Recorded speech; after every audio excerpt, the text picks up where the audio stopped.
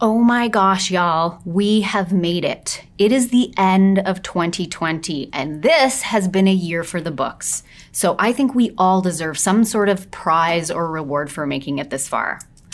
We also happen to be at the last sermon of our series, Do Something, which has also been a series for the books. We have talked about consumption, poverty, loneliness, human trafficking, and today, drumroll please, we are going to be talking about racism. So buckle up. One of the things I love about our church so much is that Bayview Glen never shies away from the hard issues. In fact, when I first started coming here, it was because I did a Google search and came upon this series called This Might Get Awkward. I loved that Pastor Lucas was addressing issues that I hadn't seen addressed before at other churches. So we are right in line with this last sermon about racism, which is really about superiority, but we'll get into that. And I hope you have your seatbelts buckled because we're going to dive right in. So I'm going to start by showing you some of the most beautiful art I have ever seen. This is White Jesus. Some of you may be familiar with this. It happens to be the most reproduced American 20th century art. This is called Head of Christ. Now, I'm not sure when Jesus had the time to pose for a painting, but he looks very clean and very peaceful here. And this is what a lot of us grew up with as what Jesus looks like. This next one is Korean Jesus, and he is seated here at the Last Supper with his 12 disciples. African Jesus, after he was crucified, being brought down from the cross. This one happens to impact me very deeply emotionally. I spent a lot of time in contemplation over this one. Chinese Jesus. Now, this is Jesus at his baptism. John the Baptist doesn't want to get his feet wet, but I guess that's his prerogative. Here he is baptizing Jesus. Ooh, Indigenous Jesus. So this is a Lakota Indigenous painting, and this is Jesus with children. Maori Jesus. This might be my favorite. Maori are the Indigenous people of New Zealand, and this is the Maori interpretation of Jesus. Okay, so the reality is, these are all beautiful, but according to forensic anthropologists, they took first century male Jewish skulls and they did a recreation of what science believes Jesus would have looked like most. So this is forensic Jesus. So why am I showing you all of these beautiful pictures of Jesus? Well, because if our version of Jesus only looks like our own cultural heritage or our ethnic background, we miss out on seeing the real Jesus in other people. Beloveds, if we don't see Jesus in all of us, we won't see Jesus in any of us. This is so important to remember when we think about racism and superiority. And since this is a sermon on racism and superiority, let's look at what Jesus had to say about that. In Luke 10:30-36, Jesus tells this story. A man was going down from Jerusalem to Jericho, and he fell among robbers who stripped him and beat him and departed, leaving him half dead. Now, by chance, a priest was going down that road, and when he saw him, he passed by on the other side. So likewise, a Levite, when he came to the place and saw him, passed by on the other side. But a Samaritan, as he journeyed, came to where he was, and when he saw him, he had compassion. He went to him, bound up his wounds, pouring on oil and wine. Then he set him on his own animal and brought him to an inn, and took care of him. And the next day he took out 2 denarii and gave them to the innkeeper, saying, "Take care of him, and whatever more you spend, I will repay you when I come back." Then Jesus says, "Which of these 3 do you think proved to be a neighbor to the man who fell among the robbers?" Now, what I want to point out here is this was an ethnically explosive Judean Samaritan situation. We usually look at this story in one way or in one lens, but how I want us to look through it today is to see that the Jews and the Samaritans, they were not brothers. It was not a good situation. And Jesus is specifically casting a Samaritan in this light to be the hero of this story, to push back against this racism and this superiority that was taking place at the time. The next thing I want to point out is the original meaning of the Greek word for neighbor includes any other person, or according to Christ, any other man, irrespective of nation or religion, with whom we live or chance to meet. Neighbor means any other person. We are so lucky that we have the Bible that we have. It is full of stories and revelations and directives and prescriptions. And one of the prescriptions I love the most is when Paul talks to the church in Colossae about our behavior as Christians. In Colossians 3, 8-12, Paul says this, "But now you must put them all away." And what is the all he's talking about? Anger, wrath, malice, slander, and obscene talk from your mouth. Do not lie to one another, seeing that you have put off the old self with its practices and have put on the new self, which is being renewed in knowledge after the image of its creator. Here there is not Greek and Jew, circumcised and uncircumcised, barbarian, Scythian, slave, free, but Christ is all and in all. Put on then, as God's chosen ones, holy and beloved, compassionate hearts, kindness, humility, meekness, and patience. Did you catch what Paul said there? Christ is all and in all. Just like I said before, beloveds, please, if we do not see Jesus in all of us, we will not see Jesus in any of us.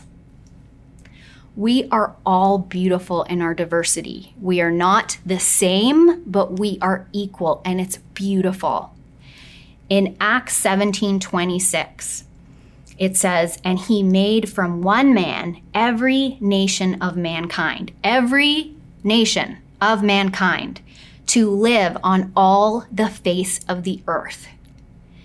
The Acts church, in case you didn't know, was the very first church that was instituted after the resurrection of Jesus. And it is beautiful. I think it's something we should all aspire to.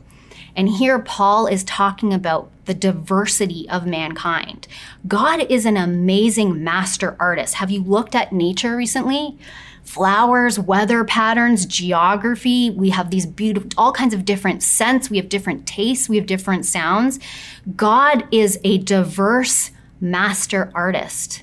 And so he created all of us, his children, to be diverse in his image. So why did I pick these 3 Bible passages for today's sermon? Out of the many I could have chosen from that would fit perfectly in the sermon, I chose those 3 because when I read them, it is so obvious to me that God is anti-racism.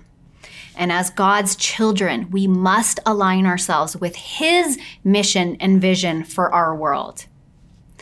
So as God's children, then, what do we do about racism? What do we do about superiority? Well, I thought about this and I thought, how about we change, just for this particular sermon, we change the title from Do Something to Don't Do Something. Because really, when you don't do something, that's also a do. That's also an action, right? So I came up with 4 things that we shouldn't do in order to do something about racism and superiority. Now, I could just sum this all up very nice right now and say, well, just don't be racist. Just don't be superior. And I think a lot of us watching this immediately would say very readily, well, but I'm not racist and I'm not superior. But let me tell you that racism and superiority creeps in ways you may not expect. So my first point is don't be that guy, or in my case, don't be that girl. And where superiority has crept into my life was once upon a time, I may have looked this nice, but I wasn't this nice. I was a terrible road rager. And I just assumed that what I had to do was more important than whoever was in front of me, where they were going, and what they had to do. I was the Queen of Sheba, and everyone should just part like the Red Sea so I can get to where I'm going. And that's superiority, because it is not taking into account the person that's in front of me who may have just lost their job or buried a child, or maybe doesn't have lightning fast reflexes like I think I have. That's where these things kind of creep in and they marinate. And that was a big awakening point for me, because I don't want to be superior. It is not in God's plan for me as a Christian woman, for me to be superior. Another way I see superiority hiding out these days, I don't know if you've heard this buzzword now about being woke. Being woke, and it's not always in a negative sense, but a lot of the time I see people masquerading their self-righteousness as being woke. They're the only person in the room that really knows what's going on, whether it's politics or religion or whatever it is.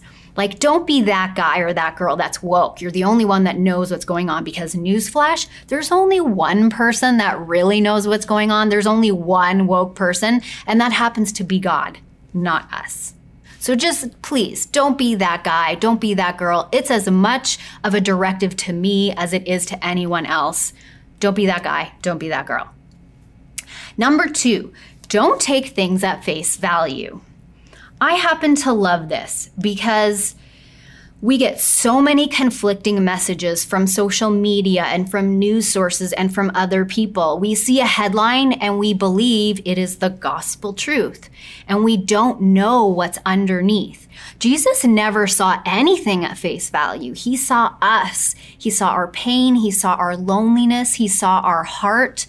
Never take things at face value. Do your own research. For example, I can Google something up here in Toronto, click, click, click, up come the search results. My husband in Nashville can do the exact same search, click, click, click, different results come up. So it's really important today, especially with the vast amount of resources we have at our fingertips, to do your research. Don't take anything at face value. It is actually really irresponsible. So don't take things at face value. Number 3, don't justify it. Listen, I think it's really easy when we look at a situation to have judgments about it and then to justify our judgments about it. I think it's really easy to look at the news and see a horrible act of violence or some kind of discrimination happen to a human being and think they somehow deserved it. And then justifying that reaction by thinking that that's because we're different than them. We're not the same race. We're not the same color. We're not the same gender. We don't have a criminal background. We tend to justify those feelings of superiority that we get. And we shouldn't do that. We shouldn't justify those things. It's one thing to have the reaction and to look at it and understand it and see it for what it is. It's a completely other thing than to justify and to find reasons or proofs why that feeling is okay and why we're superior to someone else. So listen, justifying can look many different ways. It can look, for example, like when I saw a nativity scene several years ago, I'll say. Maybe it was a couple years ago, but I'll just say several years ago. And the nativity scene was all black. It was Black Mary, Black Joseph, Black Jesus, Black shepherds, Black Holy Spirit. And I laughed because I thought, Jesus isn't black. And then I went further to justify that by telling myself, well, but I've only seen Jesus as white before. That's justifying my reaction. The reaction itself wasn't bad. The justification, not so good. And we're all going to do it. But as long as we know or we see or we make it a priority to see where these judgments happen, to see where these justifications happen, and then ask the light and the love of God and the truth of God to transform us in those places, then we're moving somewhere, we're growing somewhere, and that's the most important thing. Last one, number 4, don't stop talking. This also includes talk to someone different than you. So as you may or may not know, the reason I am preaching here today is because I am part of the preaching residency program here at Bayview Glen. And we had a meeting recently that was discussing discrimination. And I was sitting at the table. I was one of 2 white people. I was the only white woman sitting at this table. And I proceeded to tell the table that I don't believe in discrimination as a woman in ministry. I just refuse to accept it. Later on, I realized what an awful statement that was. And I contacted one of the women of color that was in that meeting to sit down with her and to talk to her about her experience. Because I said that on the heels of her saying how she experienced discrimination in a church that she was in.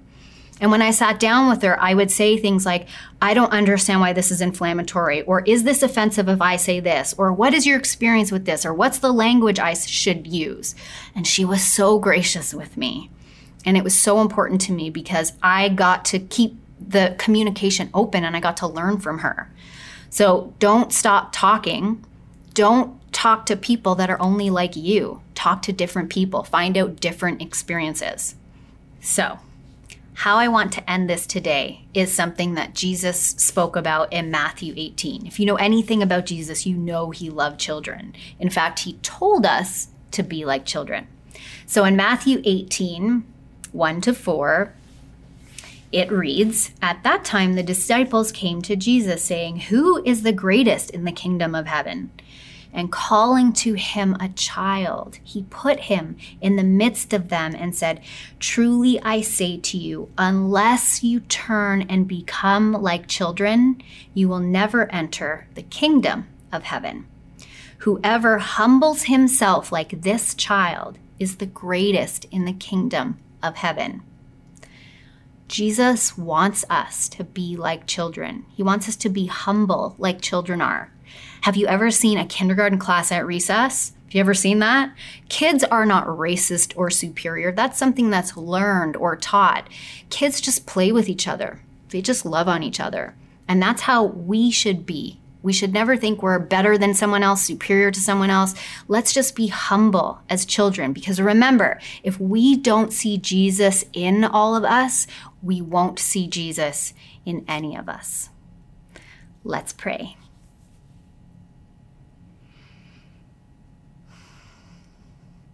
Father, we thank you for this series. It was so important. You have taught us so much about how we are to treat each other and how we are to recognize issues. And today, what we're supposed to do with racism, what we're supposed to do with feelings of superiority. God, you are our measure. Let us focus on you and how you sent your Son to die for each and every one of us. You have created us diverse and beautiful. And please help us to see others the way you see us. Thank you for this church. Thank you for this time. Thank you that we have made it to the end of this year, God. We thank you for all of these things always in the precious, beloved name of your Son, Jesus. Amen.